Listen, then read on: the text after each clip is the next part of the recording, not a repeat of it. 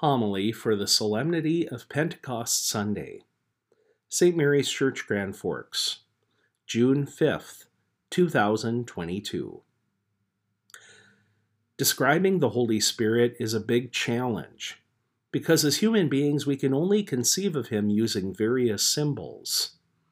The deposit of faith provides a number of images, like the dove that appeared above Christ at His baptism, or the tongues of flame that came to rest on the apostles' heads at Pentecost, as illustrated so brilliantly in our window along the north wall. This manifestation of the love between the Father and the Son poured out upon us is mysterious to our sensible imaginations. We grasp for images that clarify His power and characteristics, knowing that they only take us so far. Two particular analogies have helped me greatly in thinking about just how the Holy Spirit works in the world.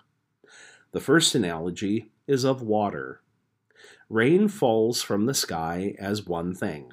It doesn't change into something else before reaching the ground, but that singular gift of rain benefits all living things and produces all manner of effects, from crops to fruit trees to everything else we can imagine. In the same way, the Holy Spirit is poured out upon the earth and produces an immeasurable number of gifts within the body of Christ. He is not limited in His power, but sadly, we can limit the efficacy of His power by our hardness of heart and lack of faith. The second analogy is of sunlight. When we walk through an open field on a warm sunny day, the rays of the sun reach everything in the landscape, but each of us standing outside feels the sun's rays in their fullness, as if they were shining down on us alone and nothing else. Similarly, the Holy Spirit shines upon all of God's children with a full potency and is not weakened or diluted, no matter how many of us Christians there happen to be. The pilgrims who came to Jerusalem in today's first reading from Acts of the Apostles had much the same experience of the Holy Spirit. The miracle of that first Pentecost Sunday was that everyone could understand what the apostles were saying, even though they had come from a wide variety of places. Each person received a new birth in the Holy Spirit and a full measure of graces, as though it were intended for only one person.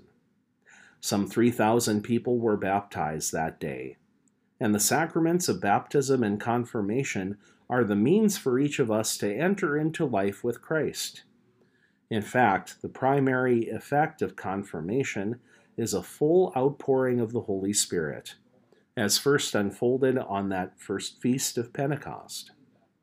As the Church Fathers reflected on the meaning of Pentecost, they were reminded of an event recorded early in the book of Genesis.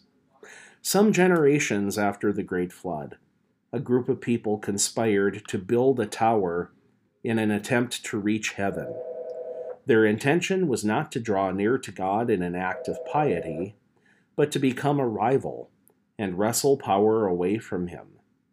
God's response was not to bring destruction upon the earth. He had promised by His covenant to Noah and the sign of the rainbow in the sky that He would never again do such a thing. Rather, God confused the language of the people. It so happens to be a mere coincidence that the name for the Tower of Babel resembles the English verb to babble. B-A-B-B-L-E is derived from the same Greek word that gives us the name barbarian, that is, someone who speaks a foreign language. Out of their disobedience, the ancient peoples became scattered and regarded one another as adversaries. Christ has come to unite us in Himself, and the miracle of the Holy Spirit breached the barriers of language so that the gospel would reach the ears of everybody. A classic hymn entitled "We Turn to You, O God of Every Nation" contains the following clever line: "Defeat our Babel with your Pentecost." Many of you may remember the book that we gave out last Christmas, Finding Joy by Chris Stefanik. I'm going to let you in on a little secret and something I ought not to admit. I hadn't read through it all when we distributed it. I had skimmed a few parts of it. Well, earlier this month on my retreat, I took some time to read through it more carefully and to the end. There is a wonderful analogy that the author uses that I wanted to tie into today's celebration. Stefanik spoke about a time when he and his family went hiking through a section of California's redwood forests. He recalled seeing in person the world's largest tree, named General Sherman. This tree is 36 feet wide in diameter at its base, is 275 feet tall, weighs nearly 7,000 tons, and its bark is up to 2 feet thick. The author spoke about how surreal it felt to be among trees of that size and how they dwarfed everything. He said that he always assumed giant sequoias had very deep roots in order to sustain their massive size. But that's not quite true. On average, their roots only run 5 to 10 feet deep. But the roots run perpendicular to the ground for a very long distance. It's as though the trees in a forest are woven together just below the surface and hold each other up. And this accounts for their sturdiness in resisting harsh weather. Stefanik took this as a metaphor for how we as Christians are to be strong. He didn't infer that there is no need for depth in our individual witness, but what we do as solitary human beings cannot be the whole story. There is a lot to be said for drawing strength from one another and being church, if you will. In nearly all of chapter 17 of John's Gospel, Jesus prayed on Holy Thursday night that his disciples would be one, united with one another as he is with the Father and the Holy Spirit.